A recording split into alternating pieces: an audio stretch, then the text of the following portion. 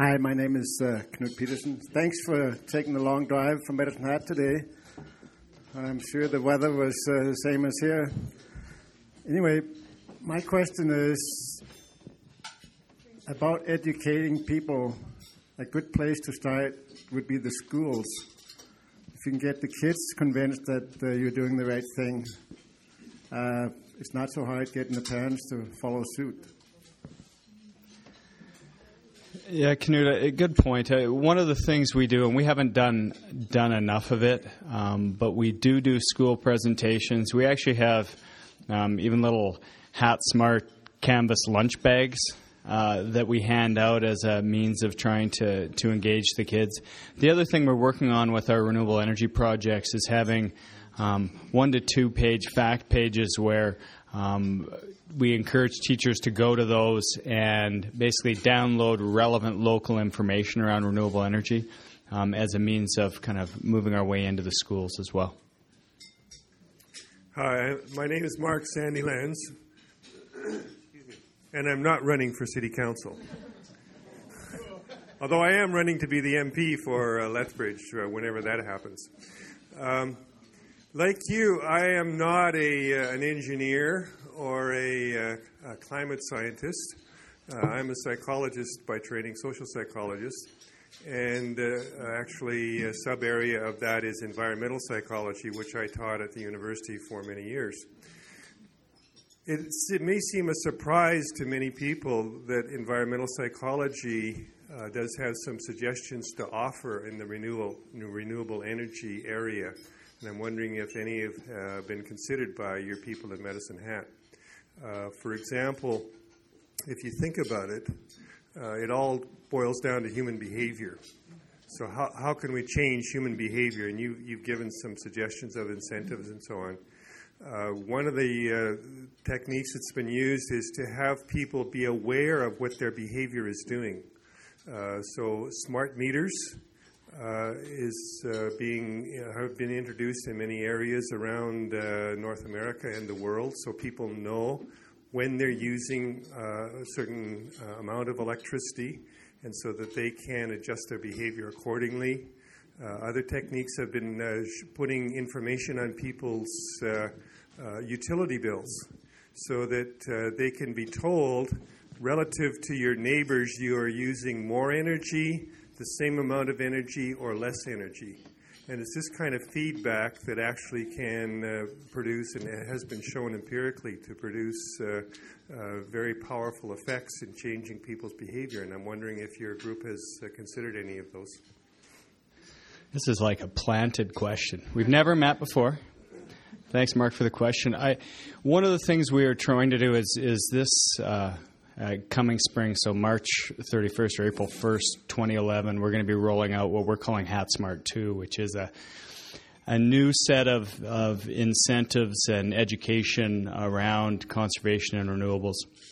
Specifically on the conservation side, one of the concepts that we've been looking very closely at and have actually had some quotes done on is on the social psychology side. What at least based on the literature I've been reading, and I guess I'll also say the salespeople I've been talking to, that there is some social psychology that can be used. We're working with a company that's called O-Power. Feel free to Google it, opower.com. They do some really interesting things. They create a customized utility bill that compares your energy consumption to that of people in your neighborhood, to that of the best saver in your community. And then they provide a series of tips associated with, and if you want to use less energy, feel free to do this or that, log on to their website, do a variety of things. They've got proven data that shows that year on year you can result in average consumption decreases of 2 to 3% around these things. So we are looking at that as a way forward to get away from 100% focused on funding furnaces or all of these pieces. And actually, I'm no psychologist, Mark, but get inside people's heads and find out what really motivates them, because what they seem to be saying, and we're looking at a lot of work by a fellow you probably have heard of, Dr. Robert Cialdini, who is a I don't know, apparently he's a real famous social psychologist guy, but he has all these principles that he follows around basically getting uptake in programs in relation to that. So City Council, you guys are having a fresh peek. City Council doesn't even know that we're looking at this stuff as of yet. It is not inexpensive to communicate with every single customer at a personal level like that. But we definitely see social psychology as a tool to get us specifically around the conservation side towards our target of 20% reduction in per capita consumption by 2020. Hi, my name is Cheryl Naheddon, and I think it's great that we have you so close and that we can use you as a resource as we convert in Lethbridge to being more environmentally friendly. One of the things you said that is alarming for lots of folks is when you talked about the green fee. And I'm wondering if you ever thought of turning that around and making it into a brown fee. So if you were, for instance, a high-density housing structure and you didn't have a recycling station nearby, or if you had the opportunity to put solar into your new house and didn't do that, would that different sort of way to turn it around work, as opposed to almost seeming like you're punishing people for being green? Good question. I'm going to be the mayor. Excellent. Just so we're clear, I have not yet submitted any nomination papers for myself for the city of Lethbridge. So, talk to me later. No. Are you moving to Lethbridge? Well, you never know. Cheryl, there's, I guess, some different ways it can be approached. Actually, my preference would be that something called provincial leadership is taken. And how that would work is... Define your terms. It's kind of this thing where it's just not all about the oil sands. So I would see something similar being some form of carbon tax or acknowledgement of the fact that there's an environmental burden associated with burning fossil fuels. We can debate global warming or not, but in the end, it's non-renewable and it does have an environmental impact. If there was some type of carbon burden that was then flowed back to municipalities to allow them to fund these types of things, I think that could be quite effective and I think makes a lot of sense. To attach it to specific developments has some merits, but as someone who would report to a new mayor, there'd be some administrative challenges to applying that, and I think there'd also be some perception of how come they're not charged. There'd be some legacy issues of those things that are developed, that have historically been developed that maybe weren't doing similar things. So there, right, that carrot versus stick, I think there is some opportunity around the stick, but I think probably more so at the provincial level.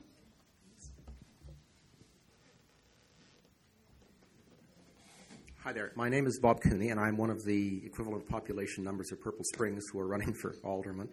I've got a dollars and cents question, really. This is actually very interesting, and it's very cool.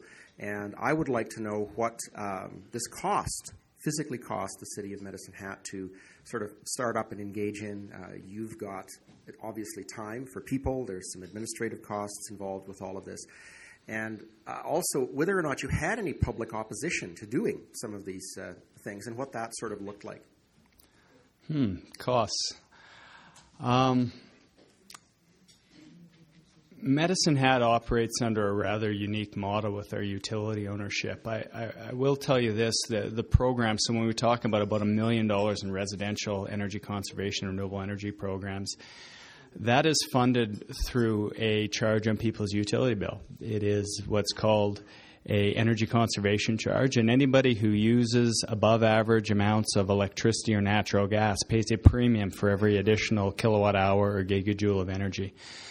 That charge, which actually was challenged, not by citizens of Medicine Hat, actually by our friendly neighbors in Redcliffe, but was upheld by the Alberta Utilities Commission. They were actually fine with that charge. And so we use a charge that essentially tries to motivate large users to think about what they're using. In the end, I'm not sure if it's even noticed by really large users. I don't think they pay attention to that on their bill. But what it does do is provide some seed money to have the incentives moving on. So that's one area. In terms of my position, and we have a huge department, I have to say, I got to admit, there are 2 1/4 people in my area. I look over a big domain, and I'm in charge of lots of people. But that is also fed through both the energy conservation charge as well as some small municipal contributions. And then we're in the envious position where we have a utility that throws off some dividends. Basically, we pay 6.25% worth of the equity in our utilities back to council every year. Some of that money is used for seed capital. As we were talking at our table over lunch here, one of the things that can be done when you don't own energy-producing assets, although obviously Lethbridge does distribute energy, there is a potential to use what's called a municipal consent and access, or what's called a franchise fee on the utility bill. And that's the ability of a municipality to create a revenue stream by burdening utility bills with a certain percentage of either distribution or energy charges. That creates a revenue stream which I think politically can fairly easily be justified as, listen, we're throwing this back into our Lethbridge Energy Sustainability Program. And one of the things I guess that's been very beneficial from the Medicine Hat side and stood us well when we went in front of the Alberta Utilities Commission is we are very transparent about the dollars coming in, going out in incentives. It's like a hot potato. Basically, I'm bringing money in through this charge. My role is to redeploy that money back into the community. And success for me is getting rid of that money and throwing it back into the community. So that's some of the tools.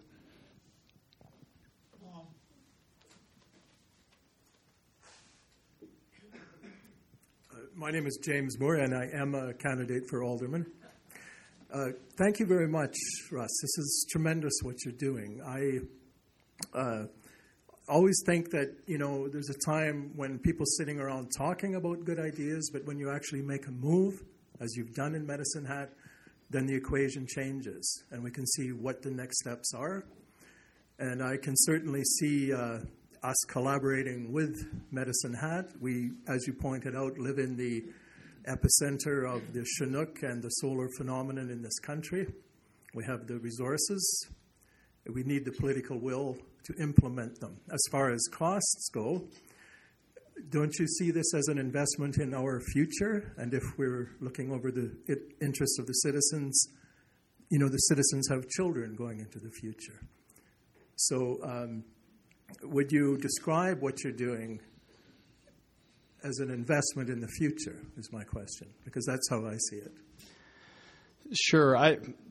No doubt it is. I think the short-term economics are sometimes challenging, and that's why that need for political will is there. When we look at the wind farm that we're contemplating, in the first 4 to 5 years, it's contemplated there'd be a premium, and it's in around the $2 range, decreasing over time as energy prices rise, predominantly because natural gas prices are at a very low place and likely have only one place to go. So within 5 years, the wind farm will actually end up being a low-cost producer in our energy production area. So there's no doubt that short-term, some of those decisions are tough, I think, in making them with an eye to the long-term. And that concept of, and I think we've got it done reasonably well, the fact that we need to decrease our per capita energy use in our communities because there are finite fossil fuels and prices will go up. So decreasing your consumption over time, and that takes a community to work together to do that. And then diversifying away. You can decrease it all you want. You can decrease your consumption in half, but if fossil fuel prices triple, you're still worse off as a community from a financial standpoint. So if you can diversify away from that in the long term, it's the way you need to go. The challenge is you're in a political environment where you try to get reelected every 3 to 4 years, and it doesn't encourage long-term thinking.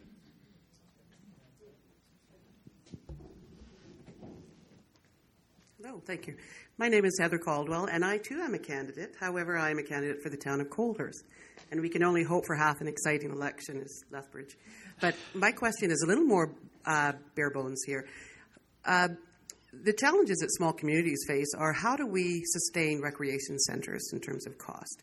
So I was really excited to see that you do have a solar power going to your wonderful family leisure centre there. Do you have any ideas of what percentage of utilities does that cover, or is that enough to power the whole leisure centre, or? No. Not even close. I'm not sure I can go the number of decimal places we need to go to tell you how much power it produces to cover, but it is. It will be less than 1%. What it does power took us a long time to figure out how we could articulate, but we have a wave pool, and it provides enough electricity to power the wave generator in the wave pool, which is something. And we kind of call it ride the wave, and we've kind of, as you can tell, we're more into branding than we are into economics, which troubles me sometimes late at night. But so it is a challenge with these things. There is no doubt renewable energy in the short term is a more expensive, at least at the face of it, opportunity. You need to think broader, and you can't just do it on the backs of traditional economics. To give you an idea, that solar system we installed with all sorts of government funding, we probably were able to put it in for about $20,000. It's about an $80,000 installation.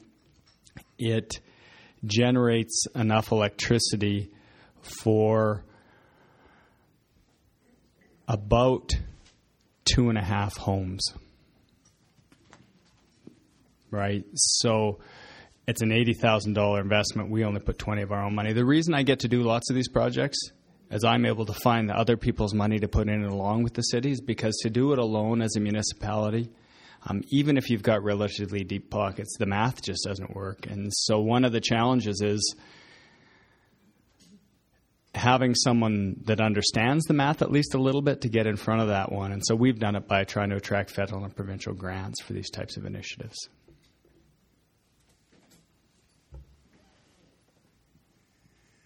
Thank you very much for your address. I'm Albert Coy.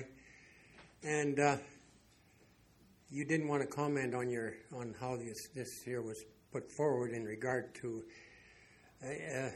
energy sustainability. Lethbridge left behind.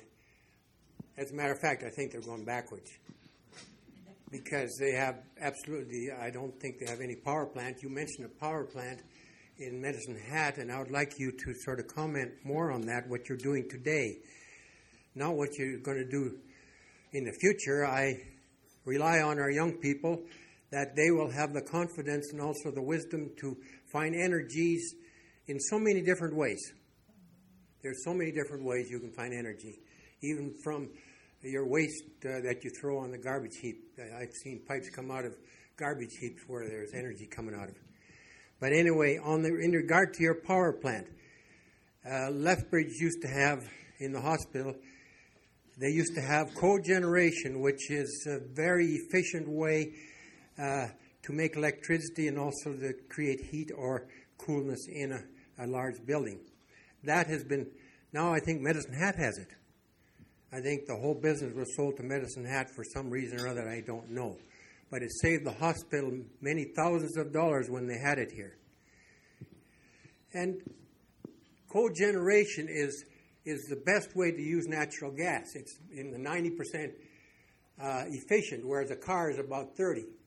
So, sir, your question, if I yes, understand you correctly, my question is, now, Medicine Hat is going ahead, and I'd like you to comment on your power plant for one thing, and another thing, what you're doing today. You mentioned a lot of things like this wind power. That's very expensive for the future, and now too. But just comment on your power plant. Have you got that cogeneration going there? Sure. So, City of Medicine Hat has about, not that this is going to put it into context for you, but about 215 megawatts of electricity generation, gas power generation that operates in what's called combined cycle. So it creates electricity by burning natural gas, and then that excess heat is then used to heat water and create steam that in turn puts it through a steam turbine and creates more electricity. It's an efficient use. Basically, you're trying to squeeze all the energy out of the natural gas. So we're doing a number of things at our power plant in a traditional sense. We get as efficient turbines as possible. We just had a couple of new turbines installed. And then we are using that to produce as efficiently as we possibly can. In the end, though, a gas-fired power plant can, even though it produces half the emissions of a coal plant, you can not compete with coal-fired electricity for price. You can compete for emissions, but we're back to that recurring theme of provincial leadership, which I won't dwell on. But, coal isn't properly burdened at this point, and over time it may very well be. There's no doubt Medicine Hat has been, I'm going to say, lucky and good. We've held on to all our energy assets. We've never given up on all our energy assets. And, unfortunately, I think it was back in the 50s where Calgary Power purchased Lethbridge's generating plant that was here as well. I know that's always been a bit of a bone of contention and certainly left some envious of Medicine Hat. With it comes significant amounts of debt to run utility operations, and I know the City of Lethbridge is on a pay-as-you-go financial system that doesn't accumulate debt to the municipal side, which I think has some tremendous merits. We are not on that same path. Not that we're in trouble, but we certainly rely very heavily on our energy assets to support levels of debt, which is another thing that is a potential issue. Hi, my name is Henning Mundel. I'm coming to your question second, but first an interesting observation, perhaps, that maybe you can clarify on one of your slides. I was surprised that on your slide where you put the proposed wind farm, that here in Alberta, it was a French map. It said Rivière. Where do you get a French map in Alberta? But my question. I don't know where I got that map. I didn't even read the map. I'm a little embarrassed by it. Henning, we'll let you have two questions. I presume you have another one besides that one. Maybe that it's a rhetorical question. Maybe it's a French river. It's the old map. It's the South Saskatchewan, actually. Thank you, Tom, for giving me a second question. My second question is, I don't know whether I slept through it, but I had a very early morning today. But I didn't hear you make reference at all to geothermal. Why not? Just why not? Okay. Remember, I'm an accountant. So geothermal, in terms of a ground source heat pump, which is, I think, probably what you're referring to, basically makes electricity more efficient, right? And I don't understand how it does that, but basically it takes 1 unit of electricity and gives you 3 units of energy. So that's really cool, except when you're making electricity with natural gas at 30% efficiency, and basically you're just creating a really high efficiency furnace for about 3 times the cost. So that's my answer. I don't want to fight about it, but in Alberta, let's just put it this way. In Alberta, it's very challenging to make geothermal economics work in a residential setting, whereas in Manitoba or in BC, where they've got cheap hydroelectricity, the math is a lot easier. You bet.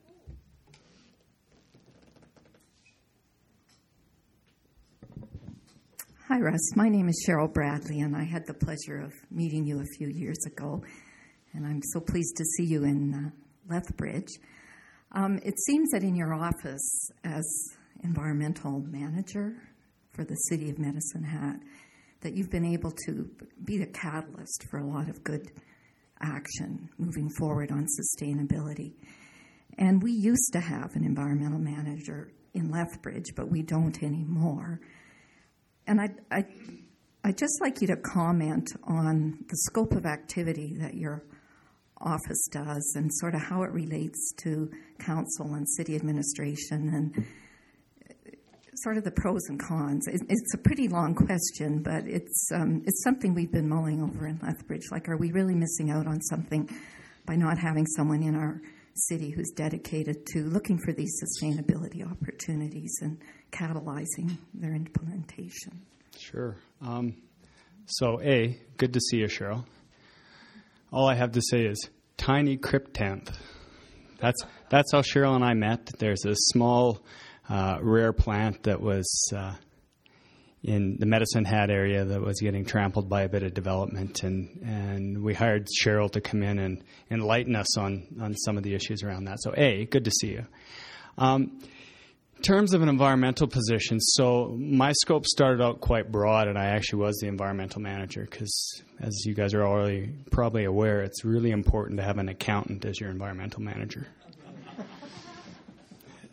So, although I didn't understand the economics around the impact on the environment to some extent, since then my position's been hived, and the environmental risk management, which is how I met Cheryl, is handled by some engineers in another department now.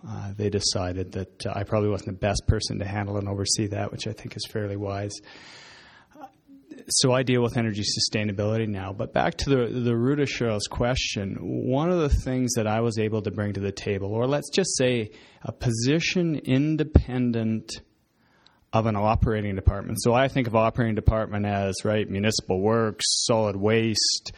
It could be your electric distribution group here. It can be parks. Anyways, a department that's out there at the coalface and doing work in the community. I was very fortunate in that our group, when we started out, reported directly to the chief administrative officer, so the head guy, city manager, whatever you want to call it. As a result, we were able to have discussions that weren't pushed aside by operating departments who, in fairness, they've got a job to do, and the environment, and specifically long-term environmental impacts or strategies, aren't at the top of their to-do list. They've got to get that road paved. They have to pick up the garbage. They have to treat the water. They have to make sure the electricity is there when you want it. They've got lots of operational issues, and so it's very challenging unless you have a position outside of an operating department or doesn't report through an operating department structure. It's very hard to trigger actions. So where Medicine Hat, I'm going to say accidentally was successful because it wasn't necessarily set up with that in mind, but because I had a direct reporting line to someone who wasn't in charge of an operating department that was in charge of broader oversight issues, it was a lot easier to, at the very least, get the question to the table, because I know Sue Dakin reasonably well, and she was the previous City of Lethbridge environment manager, and I think one of the biggest challenges was, given where her position was, she could not even start the conversation because the things she wanted to talk about, the department she was within or the division she was within were at odds with what she wanted to talk about. So she never got to talk to council about those things. So there's some challenges there. We're just about out of time, so if Bal, could you give one question? And quickly? Very quick. Thank you. And it is about economics. My name is Balbura. To make anything, popular and put to the people, the economy of scale comes into play. And right now, I see, the cost is a concern for everyone. My question is, to create that economy of scale, where is Alberta government standing? Where is federal government standing on this issue? I know we have a bill, an electric bill or a gas bill in Lethbridge. 2/3 of it's fees and franchise, this and that. There's no consumption. Only 1/3 is consumption. So the incentive is very small for people. If we reduce our consumption to efficiency and all that stuff, people don't see the advantage. And electricity is still pretty cheap, I tell you that. So where is our government? There has to be leadership coming from the top. And it has to come from the bottom too. People don't understand because the cost is still low. Thank you. Yeah, geez, lots of stuff there. I don't disagree with what you're saying at all, actually. I have similar thoughts in a lot of those areas. I guess we have employed a couple of strategies. One,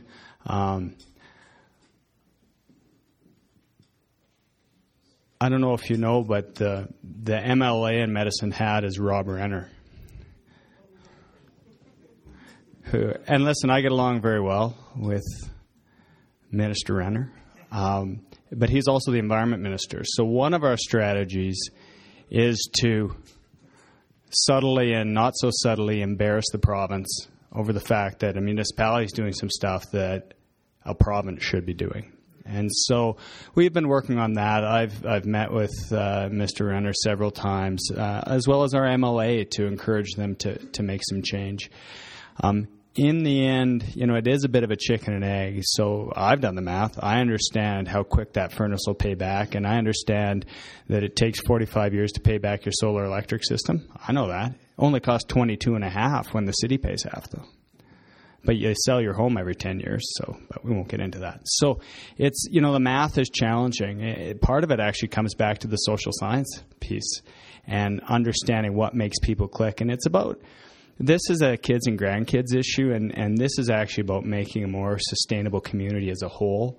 And it's about doing the right thing and having the vision as a community to kind of move forward on these things. Even though some of them may be a little bit financially painful, it's actually about having a city council or a provincial legislature or a federal government that has the vision to lead by example and put policies in place. So it's kind of like your seatbelt. That's a bit of a pain, and it costs more for my car because that seatbelt costs $30.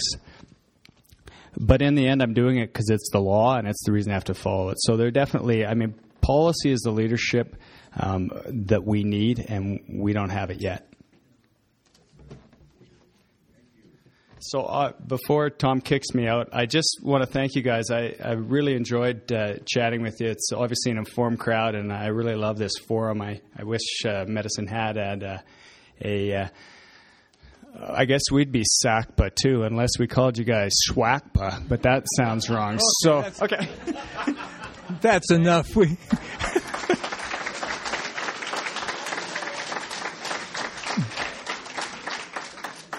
I think we just thanked him, but if you want to take any more abuse from this Medicine Hat ruffian, he is going to stay around for about another hour and have an informal chat. We mentioned that to the candidates, and another candidate has just come in, Jerry Hecker. Where are you, Jerry? Please stand up. We had all the other candidates stand up before. She had another engagement and is coming in late to have this informal chat. Anyone else that wants to stay for the informal chat, is not a closed session. Just feel free to stick around. And Heather, we have nothing against somebody from Colehurst joining us. Thanks very much for your good questions today. And again, a round of applause. There are some handouts on the table out there from related interest things about today's topic. Please pick a handout up on your way out. And a round of applause to thank Russ. Thank you.